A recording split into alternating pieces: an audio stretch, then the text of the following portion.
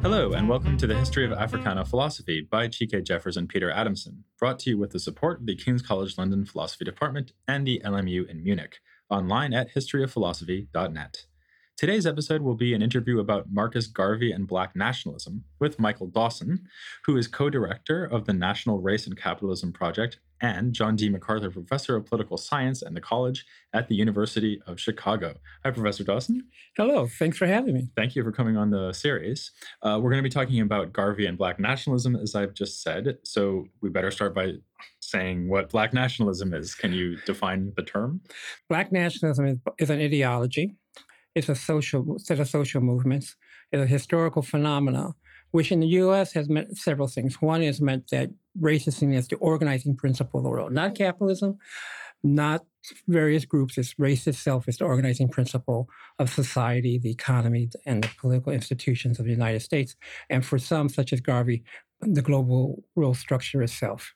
Second is an ideology where, consequently, political movements should be built around the concept that Black people as a people must organize for themselves and take that as their primary responsibility, duty, and goal. And the liberation of Black people is the global goal for all Black people, regardless of whether they're in the Americas, whether they're in Europe, or whether they're on the African continent.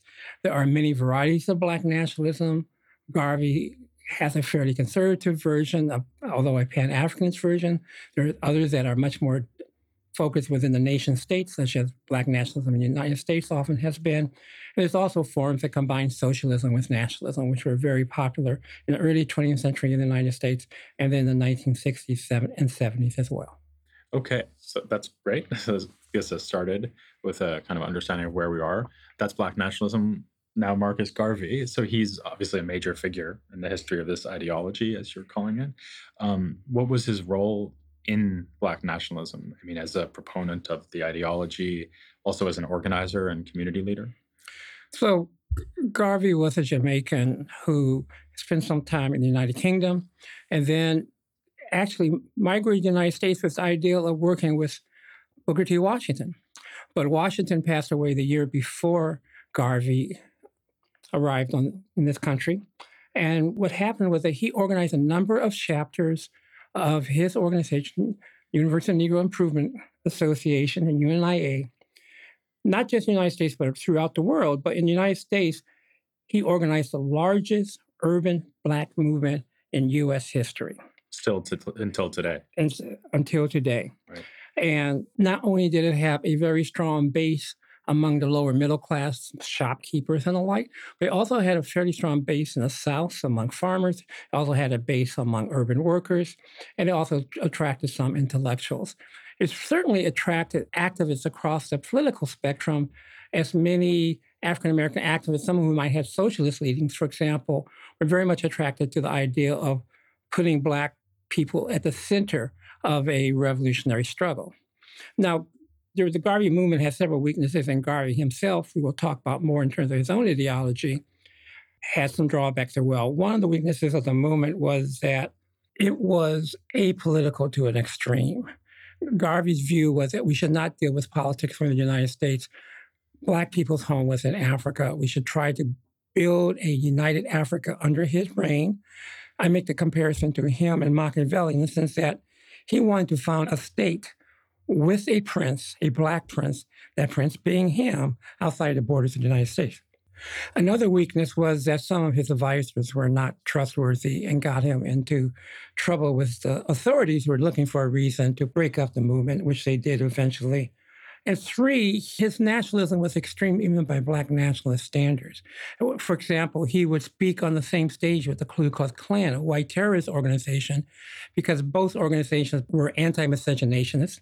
In other words, they did not believe in intermarriage or interracial relationships between Black and white men and women. And they were also both believed in the removal of Africans from the shores of the United States.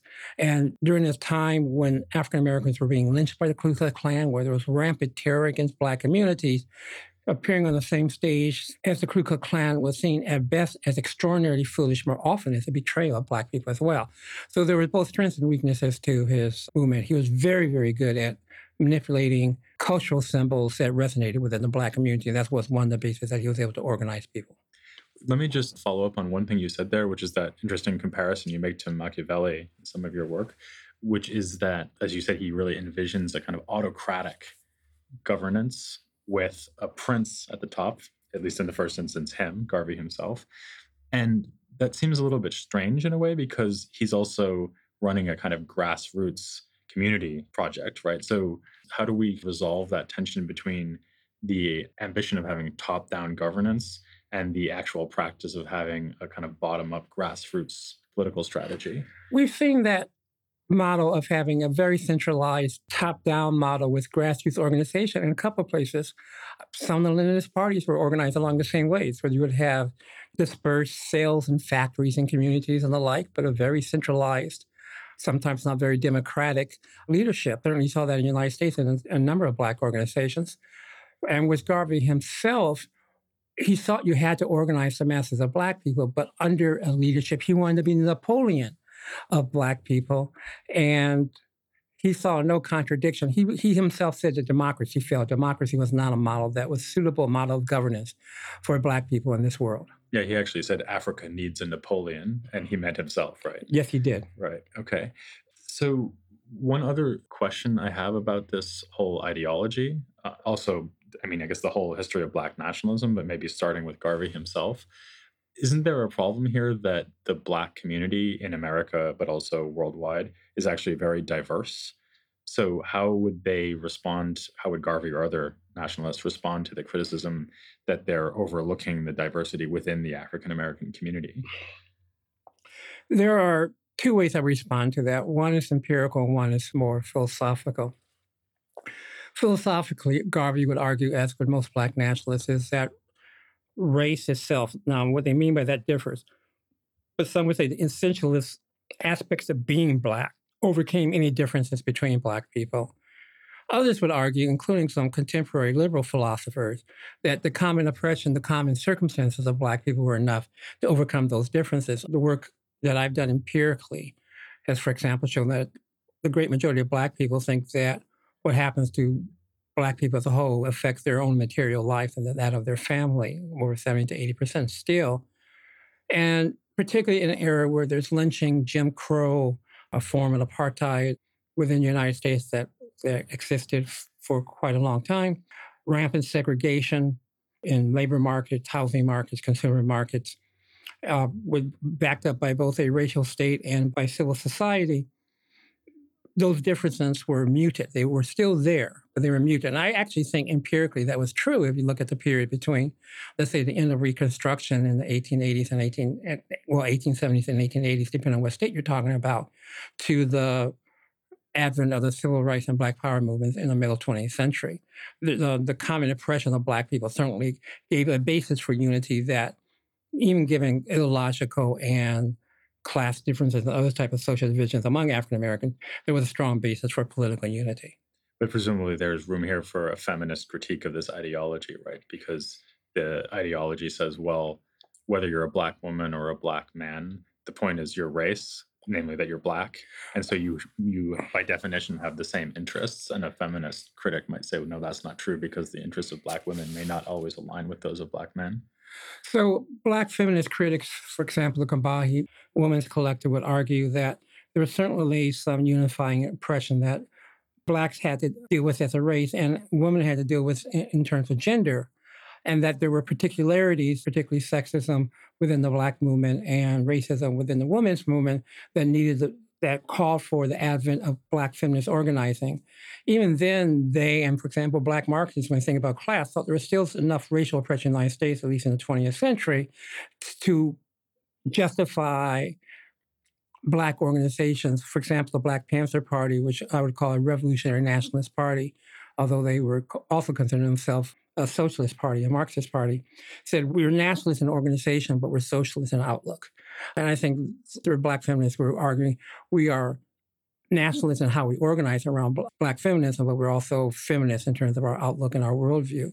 Now, what Garvey would say, though, is slightly different. First of all, he did have a gender analysis. Men had to be in the lead. So he had a very, very blunt, very, very central patriarchal view of how society, families, politics should be organized. So it wasn't about a question about which cleavages, which set of oppressions were important. It was that men were going to lead. So it was very simple for him. And yes, and Black feminists would have a very strong critique of his view. Right, and the critique is pretty obvious. Yes. Yes. I guess I wonder whether it follows from what you said that just empirically, there was maybe more to be said for a kind of race-centered Black nationalism at the time that Garvey was alive than there might be now. So, for example, as you've had class differentiation within the American Black community increase since then, you could argue that, for example, like a Marxist might have a pretty good basis for saying that nowadays the interests of, let's say, upper class Black Americans might not align with those of lower class Black Americans, and certainly their perspectives wouldn't align. Whereas in Garvey's day, perhaps those differences weren't so salient. I've argued exactly that point empirically in my work, that there's far less basis for the type of nationalist organizing today than there was, but there's still some basis for that, and fairly strong basis, because as we see African American progressive movements, particularly youth movements such as the Movement for Black Lives, BYP 100, and others mobilized, they're still organizing along racial lines, even though they have a queer and class-based outlook, because what they see as, one, continued racial oppression in the United States, particularly in poor, but not exclusively in poor Black communities, and B, the fact that in progressive organizations, whether they're feminist, Marxist, liberal, or social democratic, that without Blacks organizing independently, the argument goes, Black interests get downplayed. So there's far less spaces than there was. There's certainly more cleavages along lines of gender politics, class politics, and the like. In fact, one of the articles I've written recently with my co-author, Megan Francis, neoliberalism has really taken a hold as an ideology among Black elites, but there's still a basis for organizing along lines of racial oppression, and people still do, even with very progressive outlooks. Okay, so since you just mentioned liberalism there, or neoliberalism, maybe we should actually take a step back and talk about what other alternatives would be to Black nationalism. So let's start with Black liberalism. What's the difference between the Black liberal approach and the Black nationalist approach? So the main competitors that Garvey had were a social democratic liberalism within Black communities that very much wanted to ameliorate the worst aspects of capitalism, wanted to fight racism, wanted to fight for inclusion within the American system. And that's one massive difference with Garvey, that you're fighting for inclusion within the American system, a system that he wants Black people to leave, and also saw themselves as fighting for democracy, again, a political system of governance that Garvey rejects. So A. Philip Randolph, W.E.B. Du Bois, there's a number of liberal figures from that period and organizations that have criticized, well, they really criticized Garvey, but also have had strong, throughout the 20th century, critiques of Black nationalism. The other major competitor at the time was Black leftists, most who became Black Marxists, and many of whom eventually joined the Communist Party of the United States in the 1920s and 30s, who had, again, wanted to fight for Black liberation, but also had a very strong class analysis and were looking for allies internationally, such as, at the time, the Soviet Union. Those are his main competitors. He saw them both wings as sellouts, as assimilationists, as selling out Black people for either the white working class or the white bourgeoisie. What I left out of that analysis, because it wasn't as strong organizational force at the time, but would become a strong organizational force in the 1960s and 70s, was Black feminist critique of Black nationalism. And that wasn't really on the map at all during his time. There were individuals going back to the 19th century Yeah, we've covered some of them. who were Black feminists, but they didn't have the same organizational force at the time as they would later. To what extent does this kind of conflict between these different approaches just come down to a kind of empirical question about what it will be possible to get the dominant white culture to concede. So, I mean, I could imagine that someone might say, well, yes, Black liberalism, this is a very lovely project. And of course, it would be great if we could get white people to accept Black people as equal partners in a democratic project. But look, that's never going to happen. So that's why I'm a Black nationalist. So is it really, in a way, a difference of how optimistic they are? Or is it a difference of some kind of deeper principle involved? I think it varies across Black nationalists, for example. So, a central question in Black politics is who are your friends and who are your enemies. So, on one hand, there were between a liberal and a Marxist and a nationalist, there were very different answers to those questions. And the nationalists would argue that we could not trust white people. Some nationalists would say we can't trust anybody but Black people, although that was a relatively uncommon view, but one that did persist within some strands of Black nationalism. But for some, it was a deeper question of principle. We as Black people should organize for ourselves. That is the moral thing to do. It's not a question about whether we can organize with other people. We should organize for ourselves because that's the right thing to do.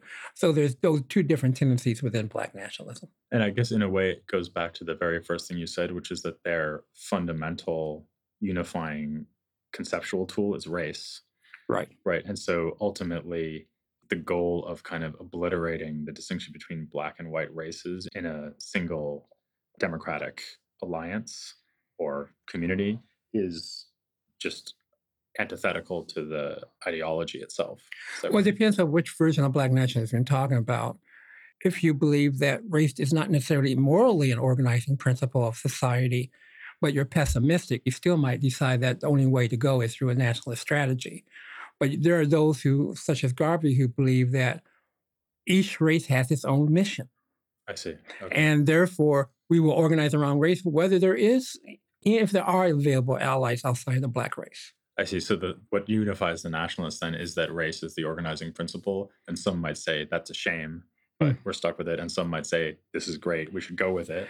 But that's what they do, at least agree that that's the fundamental analysis. And the third version, which you see particularly, I would say, in the 60s and 70s is, for example, let's say the Black Panther Party, is that at this time we have to organize around race, but there will be a future where that won't be as central, particularly if we do our job correctly. Okay. One other question about the liberal tradition, the Black liberal tradition. How would you compare it to the liberal tradition more broadly? I mean, maybe we should constrain ourselves to the United States here. Yes. So how does Black liberalism in particular relate to and compare to American liberalism? So Black liberalism in the United States is, I used to joke, although the joke is no longer funny if it ever was. Black liberals were the perfect Swedish Social Democrats all in 1975. So very much believed in a strong central state, redistributive state with very strong social welfare programs. And that is antithetical to much of American liberalism, which is much more based on individualism, concepts of freedom that don't allow for a lot of collective role for the state, doesn't allow, for example, for workers to have a strong collective voice in governance in the way that let's say, the trade unions did in, for example, the United Kingdom until relatively recently. So what's Black about liberalism in the United States is that it looks much more like continental social democracy. You mean European continental? Yeah. Is part of the thinking behind that they want strong central government because there's a kind of risk of the tyranny of the majority, and the majority is white. And so they want the central government to stop the white majority from oppressing the Black minority through liberal democratic institutions?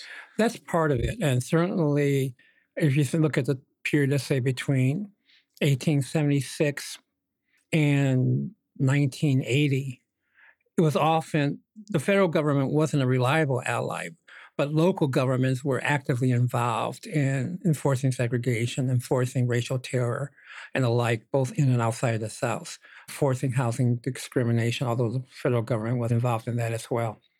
So part of it was pragmatic, but the other part of it was that a strong, deep belief among the majority of African Americans, and this is where the nationalists would have some nationalists would have problems, and in an egalitarian society where the society and the state would collectively help those who are less well off.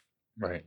One of the things you mentioned briefly is the critique by the Black nationalists of these other ideologies. And so I'm wondering, you mentioned that they would critique the liberals for being assimilationists. So, I mean, that sounds like it could just be a kind of insult. Is that like There's a lot a of insults going back and forth. yeah, right, as in all political debate? But I mean, to what is the kind of underlying principled accusation there? Is like what's wrong with being assimilationist? The liberal might say. So if you take the Garvey versions, which is a strong version of Black nationalism, there'd be several problems. One is that it shows a lack of self-love, that we should be able to love ourselves, love each other, and not need to go outside of the race to find that type of love. I don't just mean in terms of finding partners, but I mean in terms of finding allies as well. Two, it, according to the strongest version, it also shows a lack of faith in Black capability. That Blacks on their own had all the resources, all the wisdom, all the brilliance necessary to form their own states, to form their own. Now I'm really quoting Garvey, paraphrasing Garvey quite directly. Their own armies, their own navies, their own air forces, their own science. That's three, and this is some of the cultural nationalist versions. It showed a disrespect for the history of African descendant people's culture. If you're looking for turning to a culture outside of that of Black people, whether it's you're turning to Marx and trying to understand sort of what they would say Marx was a racist, and he was actually, but that's some of us argue is we should understand that, but also see what's useful. But what they would say is that the entire Enlightenment was built with some justification by people who had very strong racial hierarchies. So by turning to that set of philosophical principles, you're resting your philosophical edifice on a racist quicksand. So there's a number of cultural, philosophical, historic, and epistemic critiques of the desire to look outside of one's culture, whether it's for culture, whether it's for philosophy, whether it's for politics and political organization, or whether for friends, allies, and lovers. Okay, so that's a comprehensive view of this ideology. Just in closing, let's talk a little bit about the legacy of Garvey. Something that's been distinctive about a lot of your work is something you've mentioned also in passing, that there's a kind of strong empirical dimension. And one of the things you've been interested in is to what extent these ideologies have actually prevailed in the Black community in America. So maybe just sticking to the 20th century for now, which of these three approaches was more successful? So you've got nationalism, liberalism, and radicalism. So the most successful, the most popular through most of the 20th century was Black social democracy, particularly after the Garvey organization fell apart. There were certainly strong challenges from the Black left. We can argue about which was most important after 1968. I'll say why for in a second. But Black social democrats, through the civil rights movement, through a variety of other organizations, captured the modal set of attitudes that constituted Black ideological perspectives on politics. The reason I qualify that by looking at 1968 is that's when Martin Luther King was assassinated on April 4th, 1968. And at that moment, probably majority of African Americans gave up on liberalism and turned to much more radical ideologies, whether they were revolutionary Black nationalists, Marxists, or other forms of radical ideology. That played out, and I would argue that a social democratic orientation once again reestablished itself until neoliberalism started pushing Black political attitudes more to the right. And how was the hard left doing during this whole period? So do you have any kind of real traction with kind of Black communists, so to speak? Well, in the early 20th century, the African Americans who had a leftist perspective mostly found themselves within the Communist Party and actually had some very large chapters in places like New York and Chicago, did organizing in Alabama, as Robin Kelly, the historian, has written about, and others too. And the Communist Party had some moments where it was very strongly supported within the Black community. I'm not saying it was everybody wanted to become communist, certainly not, but their work was supported to a significant degree around cases like the Scottsboro Boys. But that was squandered in the 1930s for a variety of reasons leading up to and through World War II. The suppression of the left in the United States after World War II, the so-called Red Scare, meant there was a break within Black leftist politics. What emerges in the late 1960s, middle 1960s, and through the 1970s is a much more diffuse Black radicalism that has a lot of different flavors. But particularly after 1968, very, very powerful, within Black communities. Right. Okay. So it's not like the only way of being a Black radical in the 1960s is to be a Black Panther. No. Okay. There's a number of different leftist organizations, there are a number of social democratic organizations, and there's some very strong nationalist organizations as well. And what happened sort of towards the end of the 20th century as we're approaching today? Well, partly due to mistakes that these organizations made on their own, but also due to massive state repression, the Black radical organizations, both nationalists and leftists, disappeared. Not totally, but certainly as an organizational force, as they had been throughout most of the 20th century, were no longer that strong. And the ideology of neoliberalism, which emphasized individual responsibility, economic entrepreneurship over political involvement, voting over mass organizing, as those became the organizing principles and ideological principles that many Black elites in many different domains adopted, we've seen a drift among African Americans to the right. Although even a couple of years ago, the only population within the United States that majority said they supported socialism was African Americans. Okay, so that continues to be. Yeah. Now, what that socialism is, I think people don't know anymore. Right. You don't have a 10-point program, for example, the Black Panther Party. So this is what we mean. Yeah. But there is still some support for a more radical alternative than what mainstream American politics normally presents. Yeah, there's another word that's sometimes just thrown around as an insult without much content. Okay, last question. So we've seen you now throughout this interview with your historian hat on, but you're also just kind of like a straight up political scientist. So, so let me ask, basically I'm going to ask you now what the right answer is. So you've espoused something you've called pragmatic utopianism.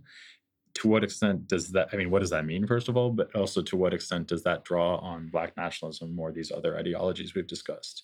One of the moves that a lot of us have made is not to be overly worried about which ideological basket you're in these days. So I think you can find some aspects of social democracy and Black, non-dogmatic version of Black leftism that influences my thinking at this point. But what I mean by pragmatic utopianism is two things. The utopian side is that we should look, and this is something that African Americans have done throughout history politically. You're told that, no, we can't get rid of segregation. It's utopian to think that we can have racial equality in the United States. There's a lot of goals that African Americans have that they were told were utopian. And one of the aspects of neoliberal ideology is to narrow the scope of what the vision of what's possible politically. So the utopian aspect is to say, let's not think about what's possible. Let's imagine what type of world we want to live in. That gets you to the pragmatism version, which is a pragmatic component.